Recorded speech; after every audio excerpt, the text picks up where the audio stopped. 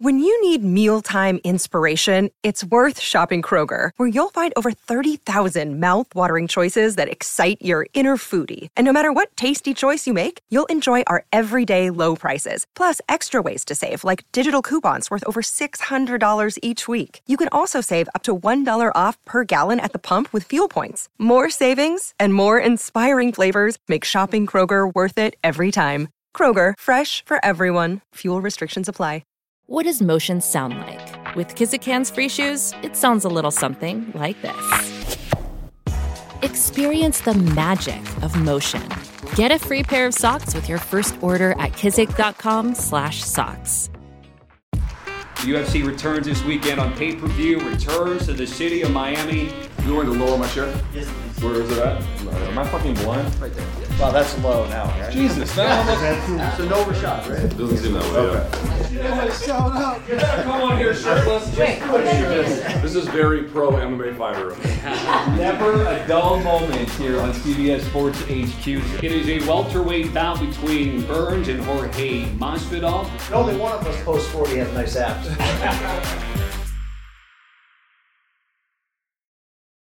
Morning Kombat's tour of South Florida would not be complete without a room service diary sit-down with our own in-house Hall of Fame champion, Sugar Rashad Evans. It's Brian Campbell. It's Luke Thomas. It's RSD here on the grounds of CBS Sports in Fort Lauderdale. But our guy is back in the seat. Pour some sugar on me in the name of love. Do you know that song was actually about sex? Yes. Yeah.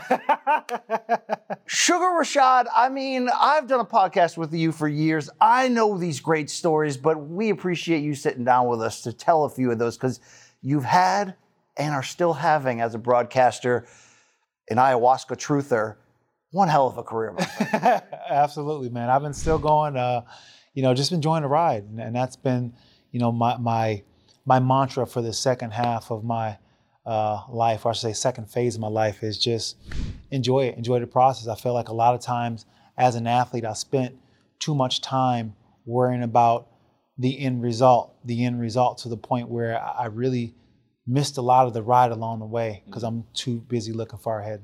I feel like the same kind of way. I just want to get right to it if I can. Can we talk drugs? Yeah, let's do it. That's good. You're like, if you could produce a toad right now. Hold on. I want to be dead serious. I want to have an adult conversation with this, and I mean this in all sincerity. I will tell you that I've done a lot of reading on this, and I've never experimented in the way that you have, but I certainly in no way bash it or think little of it. In fact, I think quite good of it. When did you realize, and I'm being dead serious, when did you realize that there were certain kinds of experiences, certain kinds of drugs, and the combination of the two that could change the way you thought about yourself in a helpful and serious way? It really came to me when I did the Toad, when I did 5-MeO DMT in 2018. It was after I lost a fight with Anthony Smith, and I've dabbled with it and played with, mushrooms, psychedelic mushrooms at the time, but it didn't quite, I'd never had that breakthrough, right? They say you have a breakthrough when you just kind of like crash through what you understand consciousness to be, and you start to see things differently. And when I did the Toad, which is 5-MeO DMT secreted from the back of the Sonoran Desert Toad, that just completely changed everything. It was almost as if like I woke up in the middle of my life. Okay, so let's take a step back. What prompted you to try that? Who helped you? Walk me through how you went from I don't know anything about this to now I'm doing this Toad. So I was, towards the end of my career, I struggled. I lost 5 fights in a row. You guys know this. And that struggle. Sam Alvey. I mean, damn, right? Sam Alvey every time. Yeah. Damn Sam Alvey did. But I mean, that's part of the journey that brought me to it. Just not being able to have that breakthrough for myself and not come from that place of competing. Because for me, when I was competing at those times, I was like, it was therapy for me. But then it started. The fight itself. Fighting was just, it was therapy. It was how I worked out, the issues that I had in my life. But there was a disconnect and I couldn't figure it out. So towards the end of my career, I started to look for answers. And the guy that I knew was like, I think I know something that might help you. And I was like, tell me more. Were you skeptical? I was skeptical because I didn't think that anything could top any of the experience that I had. And I didn't really think that psychedelics were gonna do it, So I was like, all right, I'll try it. And when I tried it, it was Where was this? it was in Colorado. It was in the United States. Yeah, it was in the United States. It was in Colorado, in like a cabin in the mountains. And was this like how Aaron Rodgers did the darkness retreat? Was this like a retreat where they take people who are interested in some kind of experience and it's then all part of Joshua Fabia's camp. Yeah, exactly. But I'm serious. Like, what was the process? Like, what was the setting? I guess is what I'm asking. So the setting was it was a group of friends. It was probably about 10 of us, and we got a shaman, and we went into my friend's cabin, and he had a cabin with some nice property in the mountains, and we just went outside, found a place, and we just explored our consciousness, and I was never the same ever since. Well, we know now how much experimental drugs, psychedelic drugs, can be used to combat PTSD and so many great things. Therapy. In the mental health field, it's now opening up new things. I think as is marijuana in a lot of ways. Ketamine, you can do it now too. What sort of? I mean, look, professional fighting is not easy. You were able to become UFC light heavyweight champion. You are in the UFC Hall of Fame. You've still got a great career in the sport as a broadcaster, coach, mentor, all that. But like, is this life trauma? Is this trauma from the sport that led you to something here? I would say a little bit of both. And I would say, it's more of life trauma, because the trauma in fighting, it's trauma, getting disappointed and stuff like that. But it was more of the life trauma that I've had since, growing up and not, I use fighting to deal with those issues a lot of times, but then fighting was not a big enough stick. And honestly speaking, I kind of solved a lot of those problems just through fighting, So I worked through a lot of those problems, but I felt as if like the more damage I was doing as I became this fighter who the world knew me as, kind of caused more trauma. I got divorced, out of the house with my 2 kids that I had my wife with, living in Florida, they live in Illinois, not being able to be the father that I want to be to them. Those are the kind of things that was eating at me at the end of the day, because no matter how successful I was, I failed. I failed in that aspect, and that's a stain that you can't wipe away. And it's something that, for me, it hurt me at such a level, because I was a product of a divorce. And I knew what that meant for me growing up, having an estranged relationship with my father. So I was kind of hurting the fact that I did the same thing to my kids. And it was hard to deal with. But that was kind of some of the trauma that living the lifestyle. Remember, I talk about, when you get to a certain level in a fight game, you start living a certain lifestyle. You start going to the parties. You start, hooking up with the girls. You start, doing the drugs and all the other things that come along with just living. And at first it's great, but then it adds up. At first it's great, and it's the best thing ever. He would not know. Yeah, but at first it is awesome. It's the best thing ever, and you're like, man, I wish I can do this forever. But then you start doing it, and then you realize that it's not so great, and you can get so mentally convoluted you lose your way. Okay, so help me understand in a basic way. What's the expression? Talk to me like I'm 5, right? Tell me like I'm 5. Mansplain. Mansplain to me. Mansplain it. But ayahuasca explain. Tell me in the simplest terms what the trip was like, and a little bit how long it lasted, and also on the other side, I want you to tell me the first thing that occurred to you in terms of like the clarity and the understanding that it provided. Yeah. So when you do this medicine, you sit down with a shaman, and the medicine itself, it's secretions from the toad. So it's like they milk the gland and they pop it, and it's on a glass, and they scrape it, and it looks like fish scales. So you smoke that, and when you smoke it, you feel like you died. You feel like you just died, and the first thing you probably say to yourself is, man, I just killed myself, which I did say. But then there was this moment where it all became clear to me. It all became like waking up from a dream, being in a strange environment, being like having to piece together everything that, how you get there, what's your name and everything like that. It became like one of those moments, and I started to remember being in this place. It was this place of just the most amazing bright light, almost as if I was in the sun. And then there was this feeling of love that just kind of almost took the breath away from me. And then there was this feeling of just completeness and of there was nothing left to be done. Everything was okay. Everything was going to be okay. And everything has always been okay. And there was just this realization of just kind of like my consciousness expanded to the point where it almost felt as if like this experience is nothing but a dream. So I'm in this state and I'm in there for like 17 minutes. And I'm going through just like the gamut of emotions, just riding this wave. And a lot of it is so incomprehensible because this place that I was at, it was nothing like anything here because it's a non-dual experience, meaning there's not me and anything else. It's only me, but I'm everything and nothing all at the same time. And it was the most mind-boggling thing. So as I'm starting to come out of it, 17 minutes later, I remember this feeling of just like my heart being ripped out. And it felt as if like I was a little kid and my mom just walked out the door and I'm crying and I'm screaming. I'm like, please don't go, please don't go.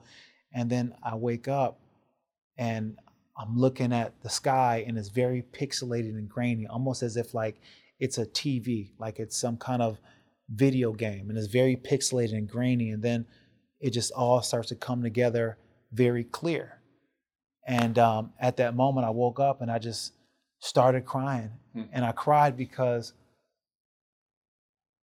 I couldn't believe how complicated I made life. Like everything you were striving for was almost BS or worthless, and this is what I had a similar spiritual breakthrough when I was 25 that didn't involve drugs, but was that physically, mentally, that exact experience, and it was quick, and just like that, my life was changed. I was a different person. I knew the truths about a lot of things that had been bothering me and led to bad things, and it was just like, oh. Like the jolt of, oh, this is how life is really. And I appreciate you sharing it at this level because I knew you before and I know you now and you're always a great guy, but it's such a marked difference you're one of my favorite people in this game, in this industry. And, we always talk about there's sometimes not a lot of great people in this game and in this industry. This man is like blood in one of those. I think that is incredible that you walk that out and experience. But I'm curious about like what it did in terms, it sounds like it changed a lot of your perspective, but did it change your actions subsequently? It ended up changing my actions because, you are what you think. And when you're not thinking the same way, your actions will inevitably change. And that's what happened to me. Like things that didn't serve me anymore just fell away as if like, I never did them before. I never had interest before. One was drinking alcohol. I stopped drinking alcohol. Not that I think alcohol is bad, but for me, it led me to a place where I was doing a lot of bad things in a cyclical behavior that kind of led me in depression and everything else like that. So I just stopped doing it. And it wasn't like I was like, okay, I'm gonna stop doing it. Like I couldn't stomach drinking alcohol no more. Like when I drink alcohol, I'll take a sip and I'll violently throw up. It was like my body said, no more. And the same thing was for like, I used to be a ladies' man in a sense, you know what I'm saying? I mean, for lack of better words, I was a ladies' man. I had a couple here and there. Had some good years, huh? I had some good years, I won't say anything to incriminate myself, but I had some good times. But once I had that experience, I could no longer do that anymore. It was just to the point where I was like, it just fell away from me. I just had no interest in it anymore. And I had a bunch of different things start to happen to me like that, even stop eating meat. Yeah, you told me that it was literally like night and day. And we always say you're in such incredible shape and you look like you could get back in there if you ever want to again. And you recently did. Congratulations for that Eagle FC win. But like you couldn't even stomach the idea of meat ever again, right? Just like that. Not even. I never craved it again. Even when I smell it, sometimes I'm kind of like, it doesn't make me hungry. You know how like you smell meat or something when you're hungry, like man, that doesn't make me hungry. Okay, but here's my question then. Imagine you had done that experience before The Ultimate Fighter. You wouldn't be the Rashad Evans that we knew today. It sounds like, I mean, I often wonder about this, like how many guys get into fighting because they've just got unresolved issues. Yeah. You know, you wouldn't have fought, would you? No, I don't know if I would have fought. You know, and I came back to fight in Eagle FC because of the fact that something happened to me once I did the medicine that allowed me to compete again from a place which I stopped competing from, and that was the fun aspect. I wasn't having any fun anymore. I wasn't enjoying the process anymore. I wasn't enjoying the mental games that I played with myself along the way to make it to a fight. You know, like say, okay, if I don't run, 10 times up the street and then sprint 5 afterwards, then I'm not going to win this fight. And that's the kind of game that I would play with myself, but it was just for fun, and I would think along the way, me having my arms raised, I started doing that again. So it made me enjoy the process more and made me understand that to be able to express myself like this and to be able to have a chance to fight is a gift. I started looking at everything as a gift, like, oh man, I'm so lucky I get to do it. So it made me want to fight in that aspect, but I don't know if it would have been my truest expression to fight because the fact that I've got such a huge emotional block off me. When I was fighting, I had such a chip on my shoulder. I had such a mindset where I was uncivilized. I had the uncivilized mindset. And, they say it feels as if like I became a little too civilized during my career towards the end. I've seen that from certain fighters. I mean, you mentioned the religious awakening, but I can't tell if it's a chicken or an egg kind of thing. You see fighters get a little bit towards the end of their career, and sometimes I've seen like they get a little bit more religiously observant, whichever version of that they care for. And I can't tell if are they going to that because something has changed, or because in finding that it not humbles them in a bad sense, but actually in the good sense. Yeah. I can never tell which situation, but you often see towards the end people finding these kinds of like meaningful connections to the world a little bit. Yeah, it changes a lot of things. Like the way I put it is the fact that like when I was on top and I was doing my thing, fighting was the most important thing in my life. And then life was just extra on the outside, but everything was all about fighting. But then it got to the point where once I got injured a couple of times, life started taking precedent. And then my training and my fighting became something that I added on afterwards. So it became more of an after effect. But when you're in a game like fighting, you got to be married to it. You got to be married to this game. That has to be your wife. That has to be your mistress. That has to be what you go to sleep thinking about.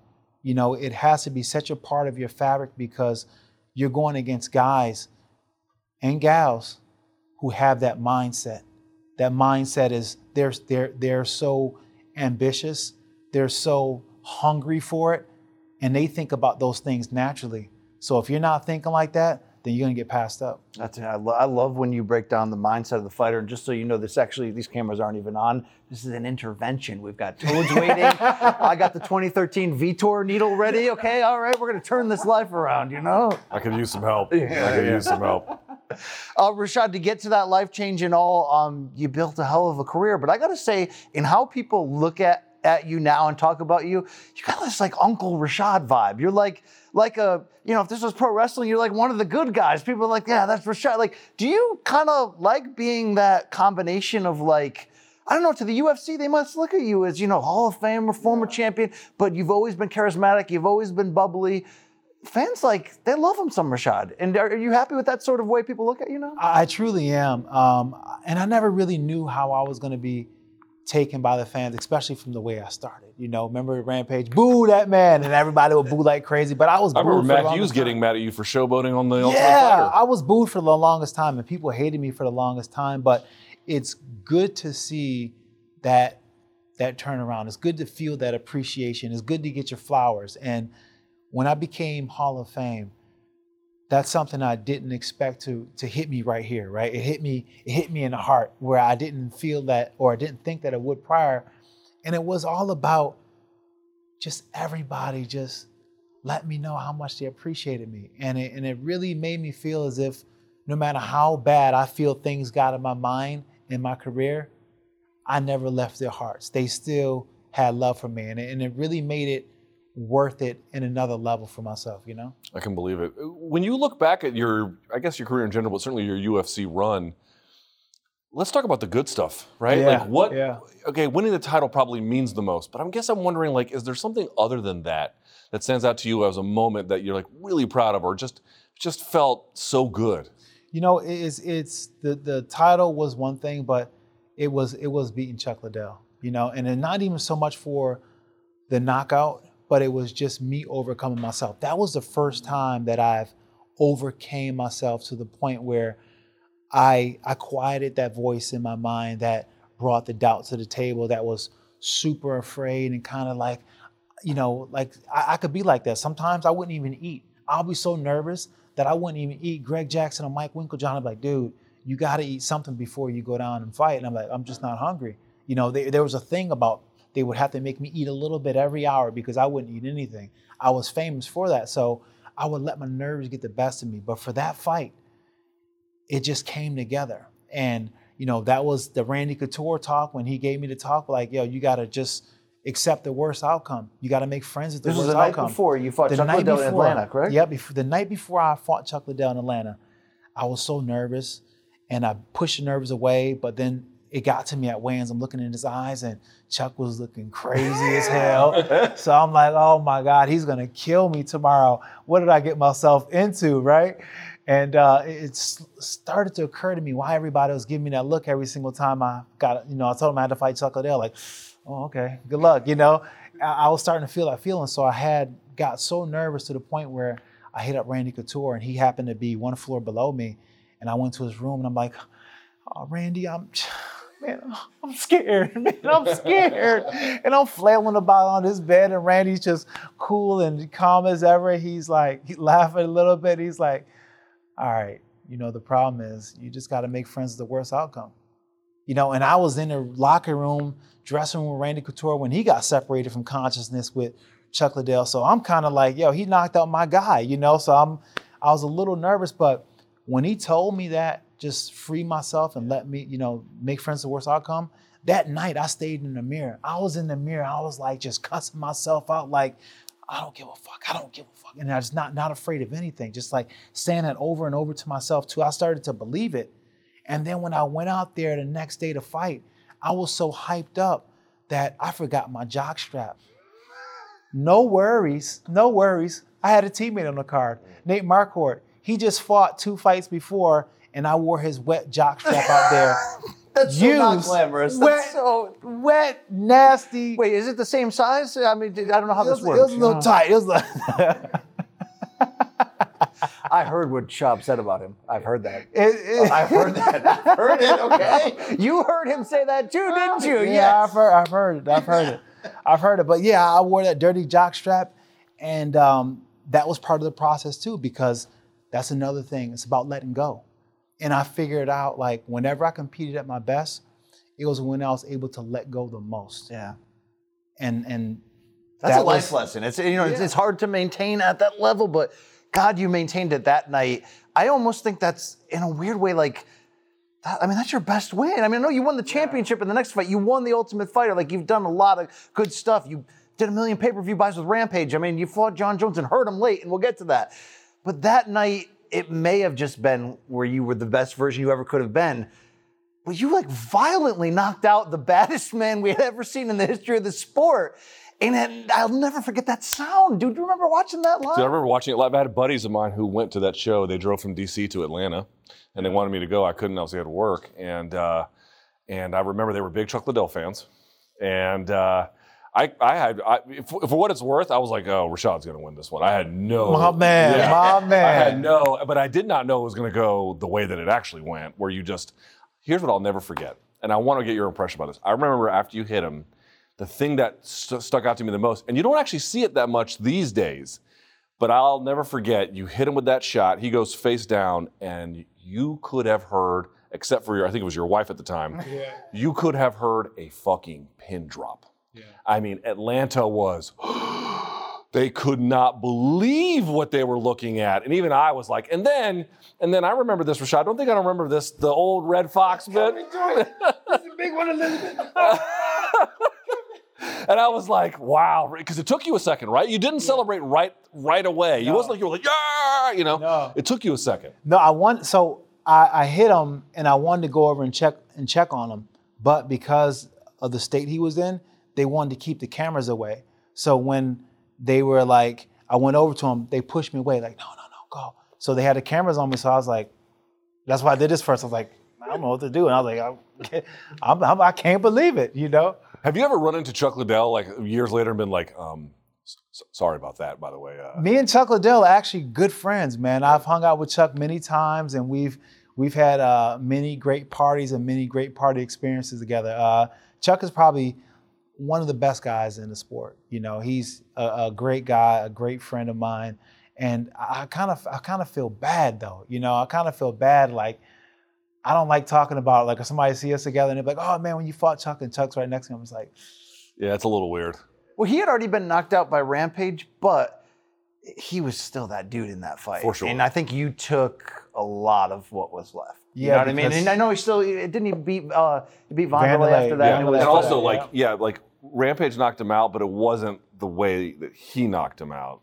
So we know what that did to sort of slide what he had built, but did you, like, how quickly did you realize that was going to be, like, forget career-changing, like life-changing moment? Like, yeah. Like that knockout came just as the sport was peeking through on Sports Illustrated cover, like largely because of Chuck and then Rampage, but it's like, that was still a large moment in the building of the brand at the same time. Like, did you know instantly, like, oh, it's never going to be the same now? I knew it wasn't going to be the same the minute I walked out the tunnel. The song I came out to was called Immortal Technique, Point of No Return. I love that song. And in that song, he says, the place that I'm from doesn't exist anymore. And I knew no matter what happened that night, my life would never be the same. I'll either be the guy who beat Chuck Liddell or the guy who got humiliated by Chuck Liddell. But I was never going to be the guy who was before I walked out. I was never going to be that guy again.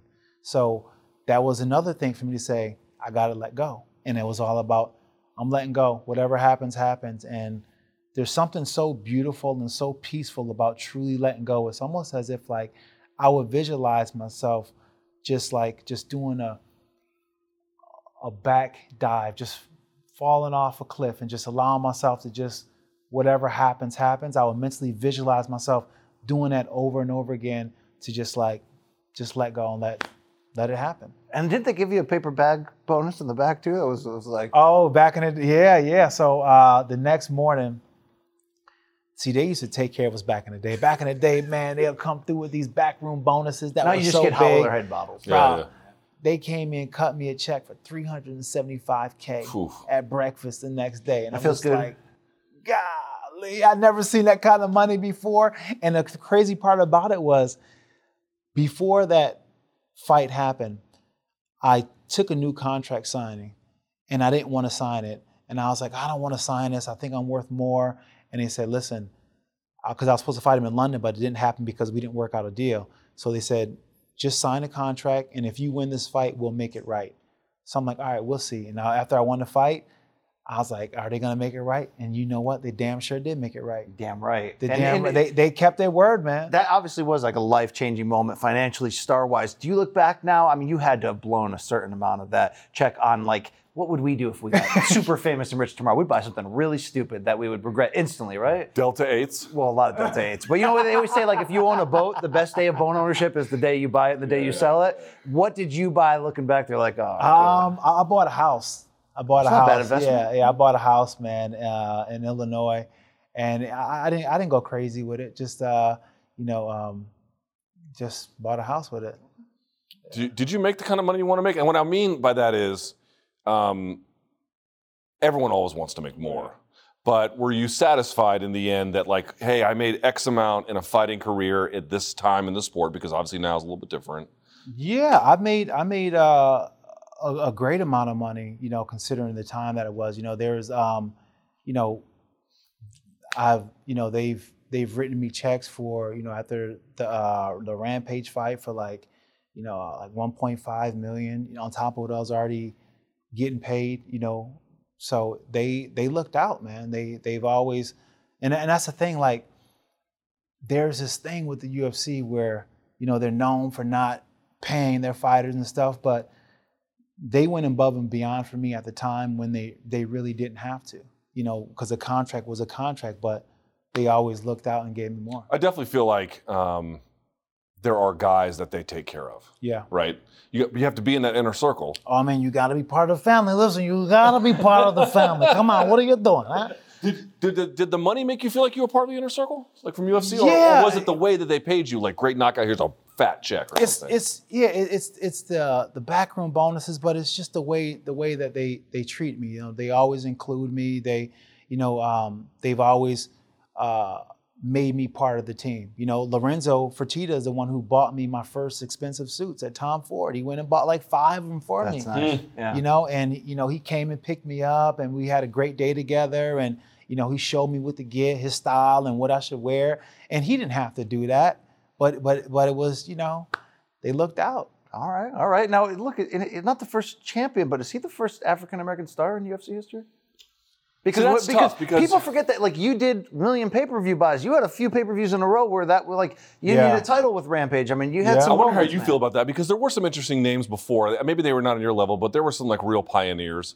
I honestly count Shoney Carter a little bit in that role. Obviously, Eugene Jackson was in that role. Kevin Jackson.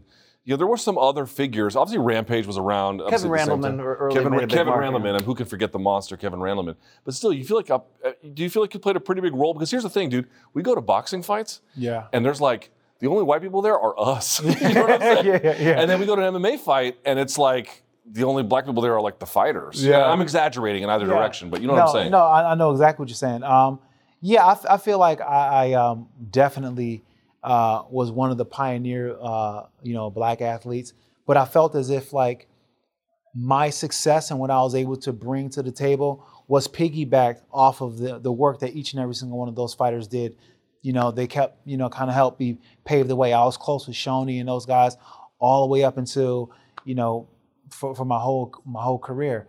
And they would, kind of give me the lessons, because there are some taxes that you got to pay. There's some taxes that you got to pay, and people would say some crazy stuff to me, like, the N-word, and, they would email me. In person?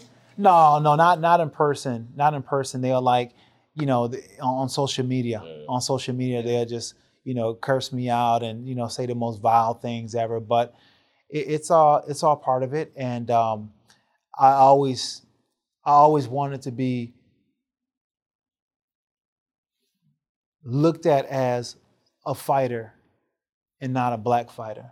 Yeah. Not saying that I didn't value being black, I didn't value my impact, but I knew that I was more than just being a black fighter. I was more, I wasn't good just because I was athletic. Right. You know what I'm saying? Like, I know a lot of times that, you listen to the commentary back in the day, they're like, oh, he's athletic, and it's explosive. It's these terms that we use for black athletes and white athletes that are kind of, racially coloring without even doing it, but it's just a societal thing, And, now I feel like we've grown enough in the sport where it's beyond that. Fighters are looked at for their skill level, and, if they're athletic, but they're not only good because they're black, because they're athletic. Right, fair enough.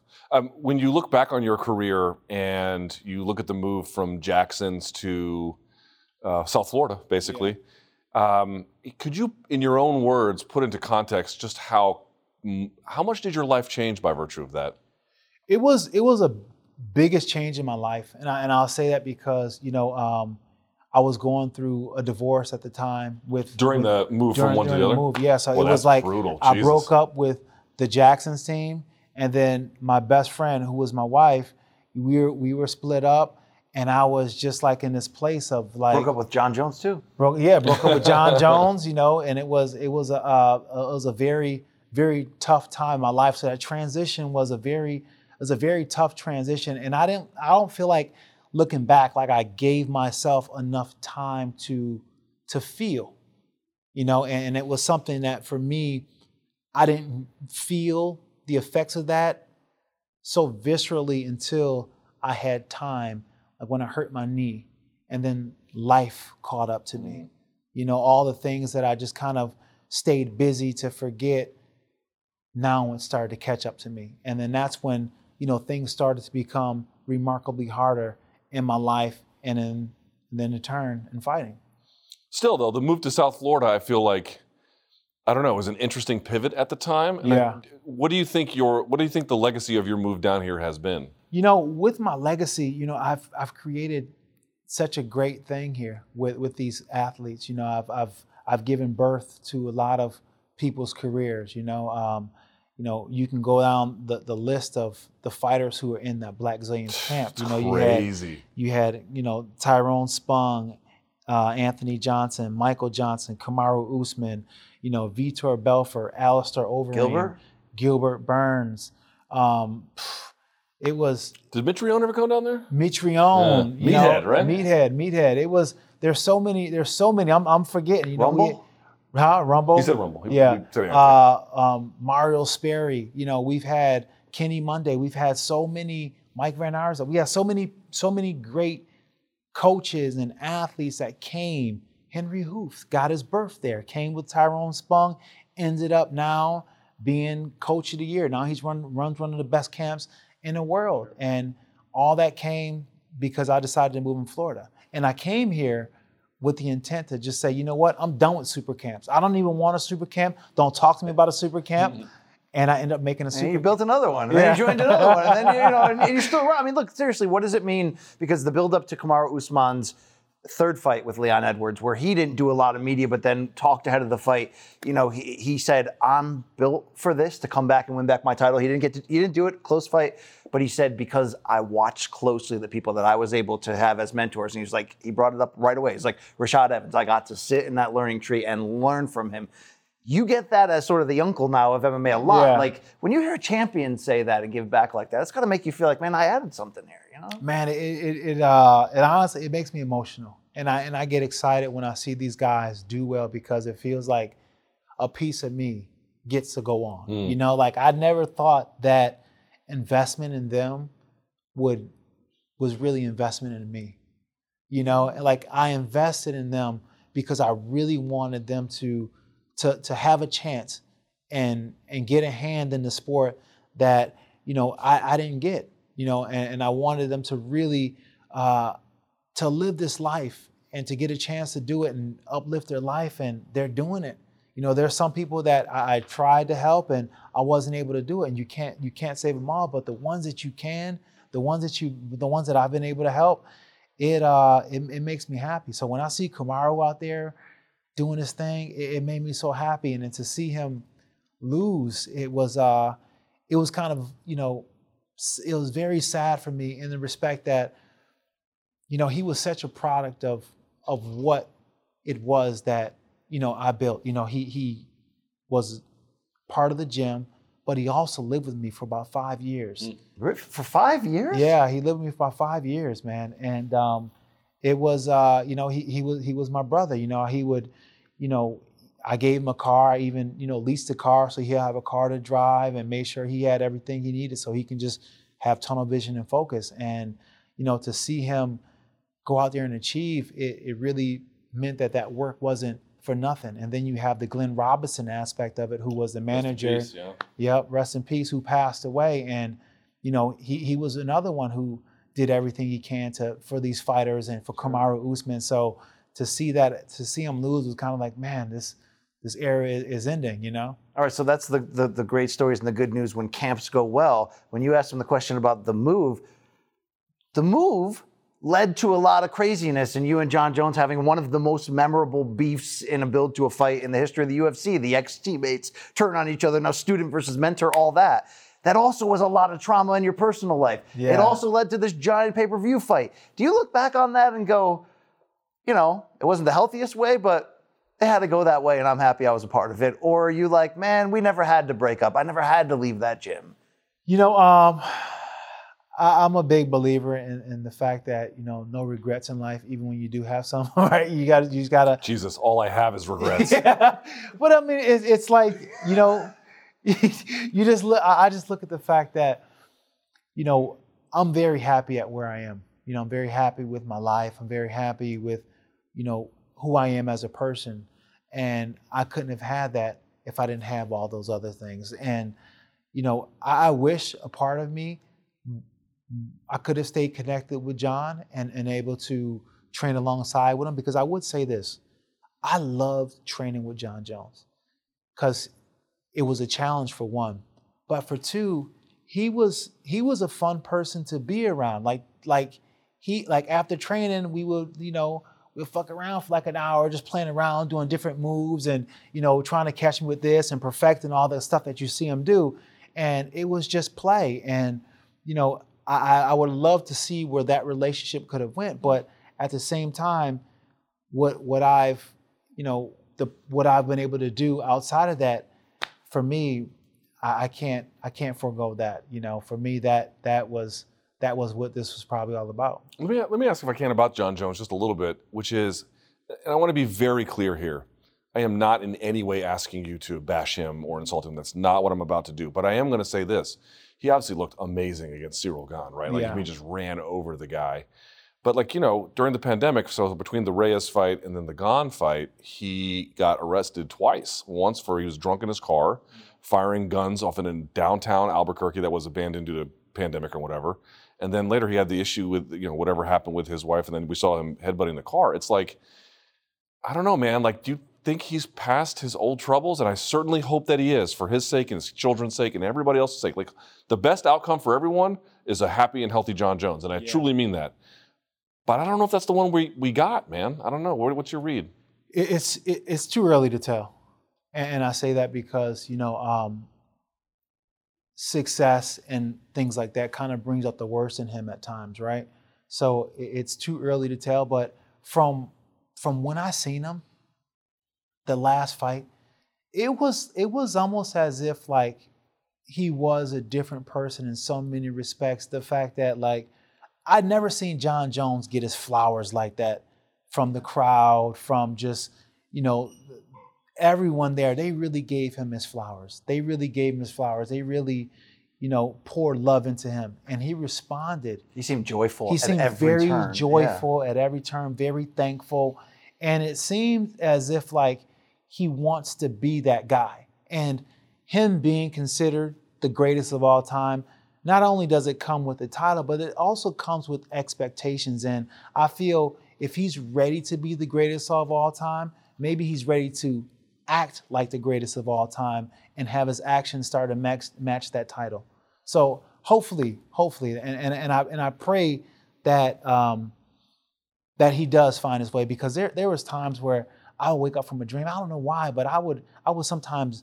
He would come in my dreams sometimes, and he would be doing some crazy shit. And then I'll hit up his manager, Malky. I'm like, "Hey, is Jon all right, man? I had this crazy dream about him. I don't know. I'll check on him, But, I just want him to do well, man. Well, I'm glad you guys, have talked again, and you guys have rebuilt your friendship from everything that went on that led to that fight. But I'm a Rashad super fan, and people don't know. What UFC was that? Do you know off the top of your head? 140 when you fought Jon Jones in Atlanta? Yeah. You didn't get finished by Jon. You went the distance. You heard him late. There was a moment. There was at the end of round 4, I believe. Yeah. Can you just remind people of what happened there? Well, I caught him with a nice overhand punch, and that rocked him. He was on ice. But I kind of played around a little bit, got too cute, and he was able to recover. And then I caught him with a right head kick, and I didn't expect to land it, but he was putting so much pressure on. I just threw that shit, and it caught him, and he was on ice, even worse than he was before. Ooh. So I got too cute again, and I let him off the hook. But he felt me. He felt me in those moments, and it was, I didn't win the battle, and things like that. But I felt as if I gave him something to think about, and it by any means it wasn't what I wanted to do. But sometimes when you get your ass whooped, you got to pull the silver line out. You got to have a moral victory. I will tell you. You know what? When I thought the fight turned against you was when he grabbed your hands and then came over with the elbow. I noticed your reaction after that was different than any other reaction. Listen, I can count the times where I actually felt pain in a fight, and that was one of them. That was one of them. I was like... Remember, he had a few fights before crushed Brandon Vera's face with the same elbow. Yeah. He came over top and he caught me with the elbow, and it's almost like I pulled myself into it because I'm pushing against his hand, pushing his mind, and then he just pulls his hands away, and I fall right into it. And then, boom, he catches me with that elbow, and I remember feeling like, fuck, did Herb just hit me? Did somebody just throw something in his cage and hit me in the eye? Because I'm like, I can't see anything right now. And I was dazed and I was dizzy. But I was like, man, what was that? It took me a while to figure out, like, even what was it? Yeah, John really was that good. Yeah, he really God, was that good. But just John the competitor in you, when we talk about like the big moments that didn't go right, and I like that we can laugh about a couple losses you had at the end, but you know, you hurt John and it almost happened. Do you still think about the Machida fight? I mean, they'll still meme you in a cruel way, which I don't appreciate, with the eyeballs. In fairness, they meme it. They meme everyone. They meme everyone. Joe go, welcome to the Machida era. Does the competitor in you still go like, damn, Yeah, man. in fairness, that blew up in Joe Rogan's face too, right? Because he's like, the Machida era, and then there is no Machida era. Yeah, exactly. You know, that fight does bother me a bit, and it bothers me because I felt like I know, like, sometimes you go in a cage with somebody and you're just like, okay, that person's better than me. Like, he was better than me, you know? But I felt as if, like, I could have beat that guy. And what Machida did early is that he rattled me early.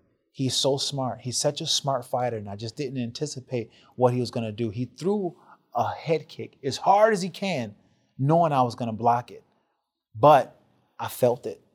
Even though I blocked it, I felt it. And my thinking was like, holy shit, if he hits me with that kick, I am cooked. So after that, it made me like kind of rush my technique and kind of get out of my rhythm and get out of my timing. And after that, I was... But he changes speeds, too. He changes speeds, yeah. He was a clever Also, he's like guy. light touch, Yep. hard touch. Gone. Right. Yeah, it was bad. And the thing was, like, I remember in that fight outside of the kick, he like tripped me down and I fell down and I got up and I'm like, what's going on, man? Like, is this dude not understanding I'm the champion? Like, what's going on here? So I was kind of embarrassed in first round, and then second round, I'm like, okay, I'm gonna put some heat on his ass, and then that's when I got caught. Yeah. Well, you were part of that incredible run of light heavyweight legends that all traded the belt to each other, and then John came in and took over. But I mean, your resume, it holds up. You were a pay-per-view star at times. You beat Dan Hendo. You were a coach on the highest-rated season of The Ultimate Fighter ever? You beat Tito Ortiz. People forget, man, you beat Keith Jardine on The Ultimate Fighter. Man, that fight was a war. Hold on. You didn't just beat Tito Ortiz. You, correct me if I'm wrong, you had the draw the first time. Yeah. And then you beat the fuck out of him the second time. Yeah. But how much do you lament, in 2013 when you beat Chael, before the knee injury, it did look like there was one more big run in you. It really did. Man, that and your physique too. Yeah. Also, I remember you. Bernard Hopkins had done a sit down with you, or like was giving you some pointers. And I was looking at Rashad's physique. I was like, holy shit, my man's been in the weight room. Yeah, you had the high abs, not just the regular ones. But the high abs. I had like the 8-pack, maybe almost a 10-pack. But that was Mike Van Arsdale. Mike Van Arsdale, the man. Then me up. He really built me up, and it was that stretch that was off because I was waiting to fight Shogun. You know, which Dana said not to do. I remember that vividly. He told me not to wait, and I was waiting and waiting. But all the time I was waiting, I was just lifting weights, and I've never really committed myself to a weight program before then. So my body started to change, and I kind of kept with it. But in 2013, after I kind of started to get my rhythm back, you know, I had that stinker fight against Nogueira, and then I beat Hendo, and then I beat Chael. But I was picking up rhythm. I was training with Mark Henry. I was starting to understand the game more. I started to become more of a student of the game and really started to feel myself. You know, I was strong. I was like one of the top guys in the weight class, and I felt like it. And when that knee injury happened, I was gonna whoop DC's ass. DC, I was gonna whoop That was the fight that was next. Do you remember that? I was gonna fight DC. I was training camp for DC, and I was in the best shape ever, man. I was in the best shape. I felt the best I ever felt. And I was going with Cesar Ferreira, Mutanchi. Yeah, Mutanchi, yeah. And, you know, he's big as a house, man. And he went down on my knee. It was like the last drill of my camp, and I blew it. Unbelievable. What do you make of, because you won such an early Ultimate Fighter season, you were a champion just as things were really picking up, and then you stayed a high-level fighter and a big name for a long time. Now you're a broadcaster. How much has this game, specifically in the UFC, changed? Like, what blows you away when you see it now, whether it's ESPN deal or any elements of the fight game that you're like, man, people don't know about 2005 and 2006, you know? Man, well, I'm blown away by the fighter's evolution, first and foremost. It's crazy, you know. You see it with the guys, but I'm more at awe at the woman's evolution.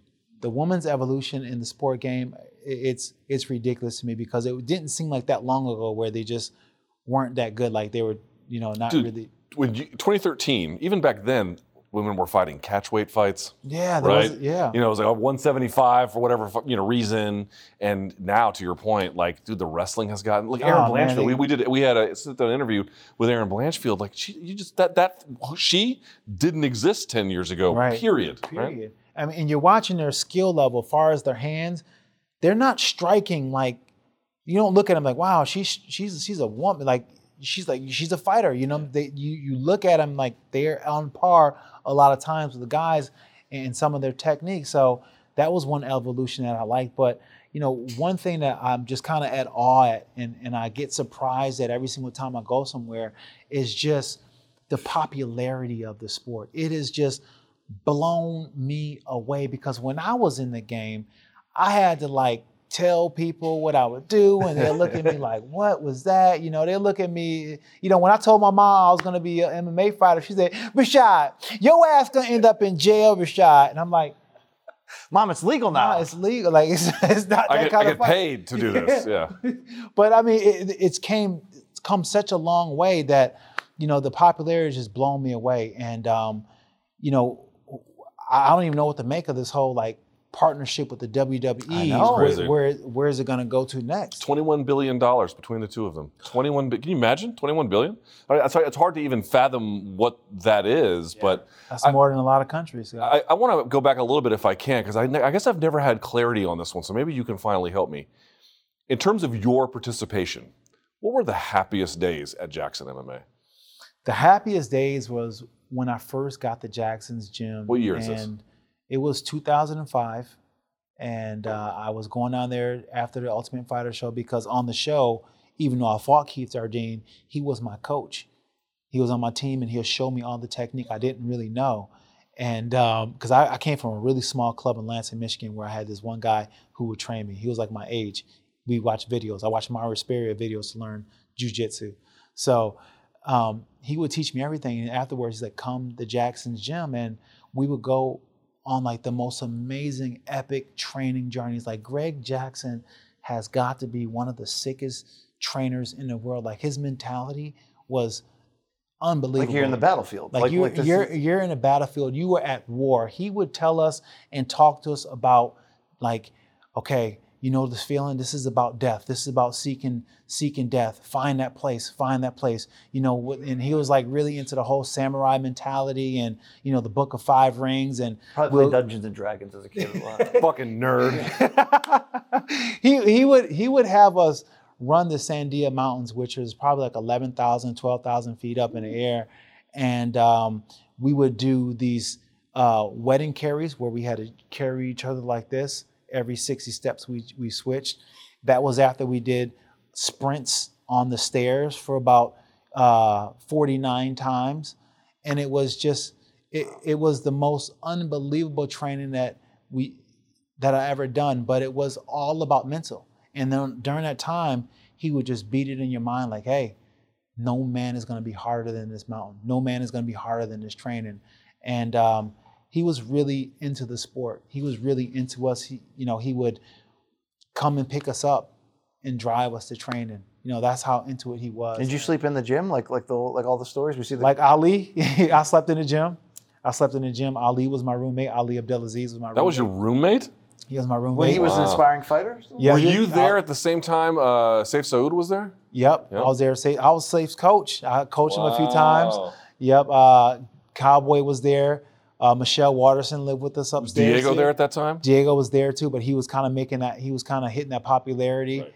And he was Ultimate Fighter 1. That's Ultimate right. Fighter 1, yep. So at the time when he was during a hiatus, GSP started to come in. I brought GSP into the gym. Wow. And do you have a GSP impression? I know you do. You do a great impression. My God, my friend Rashad, if you see what I do last night, you would not talk to me. Top of the neck, the colors. It's a little Arnold Schwarzenegger. Get to the chopper, my Rashad. Friend. How many times did your car get stolen in Albuquerque? That's really the big question. I rented this car from this bail bondsman. That's the most Albuquerque story to start. So I had this car I rented from a bail bondsman. And it was an old police car. So Wait. With like the lights and shit? lights and everything. Yeah. So I would drive around the neighborhood and I would turn the police lights on, shaking people down, man. Just kind of like turn the lights on, messing with them and shit. All right, Luke, I got to ask you about history here because All right. in the hierarchy of brother combinations in MMA history, it's like Nogueira's, Diaz's, Hughes's, and you got all the Limas, and don't forget about Herbert Burns too. And then there's the Lozons and the Dawkinses. What do we do with Hall of Famer Sugar Rashad Evans and his brother Lance? Don't forget that he did time in this game. Yeah. Okay, the Ultimate Fighter, Lance Evans. All right. Yeah, there's a brother combo. Yeah, There's like Hank Aaron and Tommy Aaron. It's a little more Matt and Mark Hughes. Remember Mark Hughes? Yeah. Lance is How's he doing? he's doing good. Lance is doing good. He's he works on a railroad. He's a conductor. Dude, that's a great. I know a guy who does that. He loves that job. Yeah, he's a conductor. But I got Lance Jr. And Lance Jr. lives with me right now, and he's a little badass, man. Does he want to be a fighter? Or He is a fighter. He's training. How old is he? He's 22. Ooh. No, 21 years old. And Unk was a Hall of Fame. This is going to be interesting here. He's coming along. I'm beating the hell out of him every day like he needs to get a nice little knock on the head. But it's for his own good. You're like, Lance Jr., today you'll be sparring Andrei Arlovsky, okay? We'll find out how much you really want this. Right? But I mean, Lance Jr. is, he's a monster, man. He's a monster. He's coming up in the ranks, and he's hungry for it. He's hungry for it. He's got a good mindset for it, and he's got talent.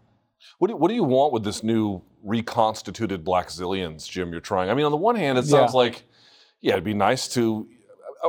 do you want it to be a super camp? Do you just want to have fun? Do you just want to take care of these individual guys? What's the goal here? I just want to have fun, and I feel like, fun is the basis for building anything great, and everything is a lot easier to do once you're having fun doing it. So fun is the main reason, but, I want to be able to see if I can do it again.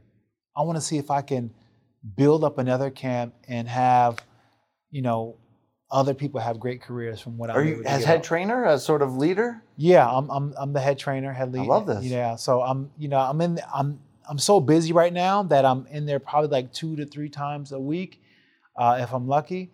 But I'm trying to thin my schedule out a little bit more so I'll be able to dedicate more time to these fighters. But I love the fight game. I love the fight game, but I love coaching. I love being there talking shit to them and being like, just getting in their minds and really letting them understand what this game is about. See, a lot of these fighters, they want to get into this game and they want to be, they want to be the movie star. They want to be, like it's all glamorous and, be red popular. Carpet. Yeah, the red carpet. I'm like, no, fuck that. This is a game about suffering. This is a game about you being able to outsuffer who is ever in front of you. And can you do that? And I'm going to see if you can do that because that's what training's about. I'm going to make you suffer. I'm going to make you say, you know what, maybe there's an easier way for me to live. And if you're still around, then maybe you're ready. But that's the place where I like to coach from. And that's where I believe that you have these young fighters, you got to bring them up into that mindset because it's all what's going on between the ears. All right, what your coaching voice that you now instill in others, is there some Greg Jackson in there? Is there some Trevor Whitman in there? Like, what are the voices that make up that? It's a lot of Greg Jackson, definitely some Trevor Whitman, but a whole lot of Mike Van Arsdale. People don't know about Mike Van Arsdale. Mike Van Arsdale. Mike Van Arsdale was probably... He was one of the first MMA fighters I remember looking at being like, that dude is impressively muscular. Yeah. Impressively. And Mike was... I've had some great coaches. Mike Winklejohn, Greg Jackson, Mario Sperry, so many great coaches, too many to name. But Mike Van Arsdale stands out because we had a close relationship, and as an athlete, sometimes you find yourself fighting for a coach, meaning I can lose, but if I lose in front of him, it just makes me feel that much bad because I know how much coach believes in me. I don't want to let coach down. So I always fought harder when I had Mike Van Arsdale in my corner. And I also felt as if like nothing can go wrong because I had Mike Van Arsdale in the coach because he's always built me up. But Mike would have me training, right? And I'm on the aerodyne, I'm busting, I'm grinding. He'd be like, hey, Abs,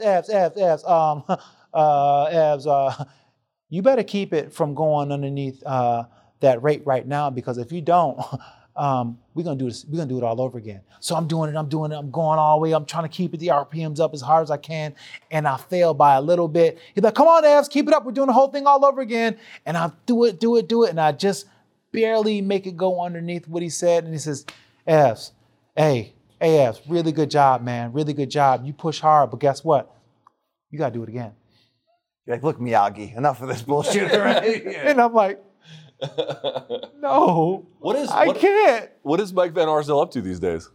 He's still coaching. Okay. He's still coaching in Arizona, Phoenix, Arizona. He's a coach, and he's got some young kids. He works with high school kids now. He's not doing MMA anymore. Just wrestling. Yeah, which is where he came from. Well, he's not so much wrestling. I'm strength training. Ah, okay. One hell of a strength trainer. I remember I'll never forget this. I remember the first time I saw him fight live, he fought Couture. Couture beat him, but I remember when they introduced him, I'm like, Couture might have his hands full. This fucking guy looks different. He was in the early MMA stage. Yeah, he when was. It was NHB and stuff like that. Yep. The people on GHB too, probably in those fights, check their system. Quickly here, we could talk to you for hours. We love having you, Rashad. I mean, you got such great perspective. You fought so many legends in the cage. You were there at the development of John Jones. You eventually fought him. John Jones, probably the greatest fighter of all time. But to me, the greatest fighter I've ever seen for a minute. And in this case, 1 year. It happened in 2013. And it was a man named Mohawked Vitor Belfort. During that time when he was superhuman, did you spar? Were you in there sparring with him? Please tell me. No. Glorify my obsession with this mythological figure. How nasty was the same guy who spin kicked Luke Rockhold dead? That. Michael Bisping out. Dan Henderson gone. Tell me about that guy. Oh my gosh, Vitor at that time was a fucking monster in every single sense of the word. TRT was legal back then. He would come into training, and he was sponsored by this telecommunications out in Brazil, and he'd be fully geared up in the whole gear. And he'd come there and he would just like take heads. And here's the thing about Vitor. Vitor would be like, "Hey, Rashad, my neck is kind of a little sore a little bit. Can we go easy?" I'm like, "All right, cool." We start going, "Bop!" I'm like, what the fuck? Like, you know what I'm saying? Like, Vitor was that dude. Like, he was taking heads in training. So the guys I've noticed who always get he had boxing trunks, for example. If you saw his fight this past weekend, he has like Jesus written across it. I'm like, always those guys. Always the Jesus guys. They will hurt you so bad. He will hurt you so bad, and he used to whoop ass in practice. Like, honestly, like, he used to beat the dog shit out of Cesar Mutanche. And like that was his understudy, right? That was his understudy, yeah. But I mean, like, in order to get that opportunity, you had to train with Vitor. You know, he had Paulo Costa too. The first time I met Paulo Costa was with Vitor Belfort on The Ultimate Fighter when he came and was working with him. So I mean, Vitor was that guy. He was that guy, and he always had like some really badass underling, you know, apprentice waiting to come in his shoes, you know. Gregory Rodriguez. RoboCop. Yes. RoboCop. He was one of Vitor's guys. We saw him yesterday. Yeah, I ended up stealing Gregory from Vitor and had him as my training partner. But, you know, Vitor back in those days was one of them, like an animal. Him and Anthony Johnson. Oh, God. In the same gym. Rest in peace. I've never seen somebody knock out more people in a gym training than Anthony Johnson. Well, you did right by never fighting both of those guys. Although in practice, you probably got a lot of that. Yes. Uncle Rashad's great, right? Yeah, I gotta say, Rashad, here's the one like connecting thread with your life in the sport is that feels like we all have successes, we all have failures, we all make mistakes. But it does feel like to me, because I'm the same age as you, and I've watched every one of your fights quite well, except for the ones that you can't find. But you have continuously made the sport better as a participant, as an analyst, as a coach, as a mentor, at every stage and at every version of yourself, high or low, as a drug advocate. But you know what I mean? In all seriousness, dude, I really feel like you've made the sport better, and we're luckier for it. Thank you. I appreciate that. And that's when people say, what is your legacy? What do you want to be remembered for? And it's just precisely that, man. That's all I really want, because that, to me, what you said means more to me than anything, because I know that all the hard work and the heart that I put into it was worth it.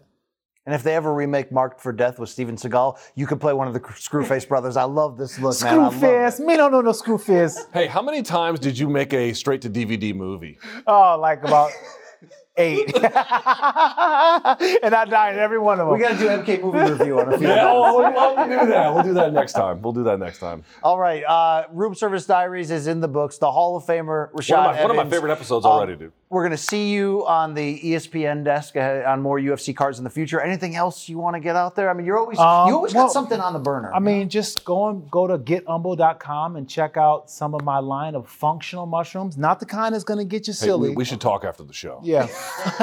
He's like, I won't believe it until I have samples in front of me. It's functional mushrooms like lion's mane, cordyceps, reishi, turkey tail, all the beneficial ones that help out your neurological body and help you out mentally, physically, and your clarity. He's a credit to the sport and credit to our team when he joins us here. Can we get him outfitted in more merch, RJ, please? Can we get on that? It's Sugar, Rashad Evans, Luke Thomas, Brian Campbell. South Florida's been great. See you on the couch next time.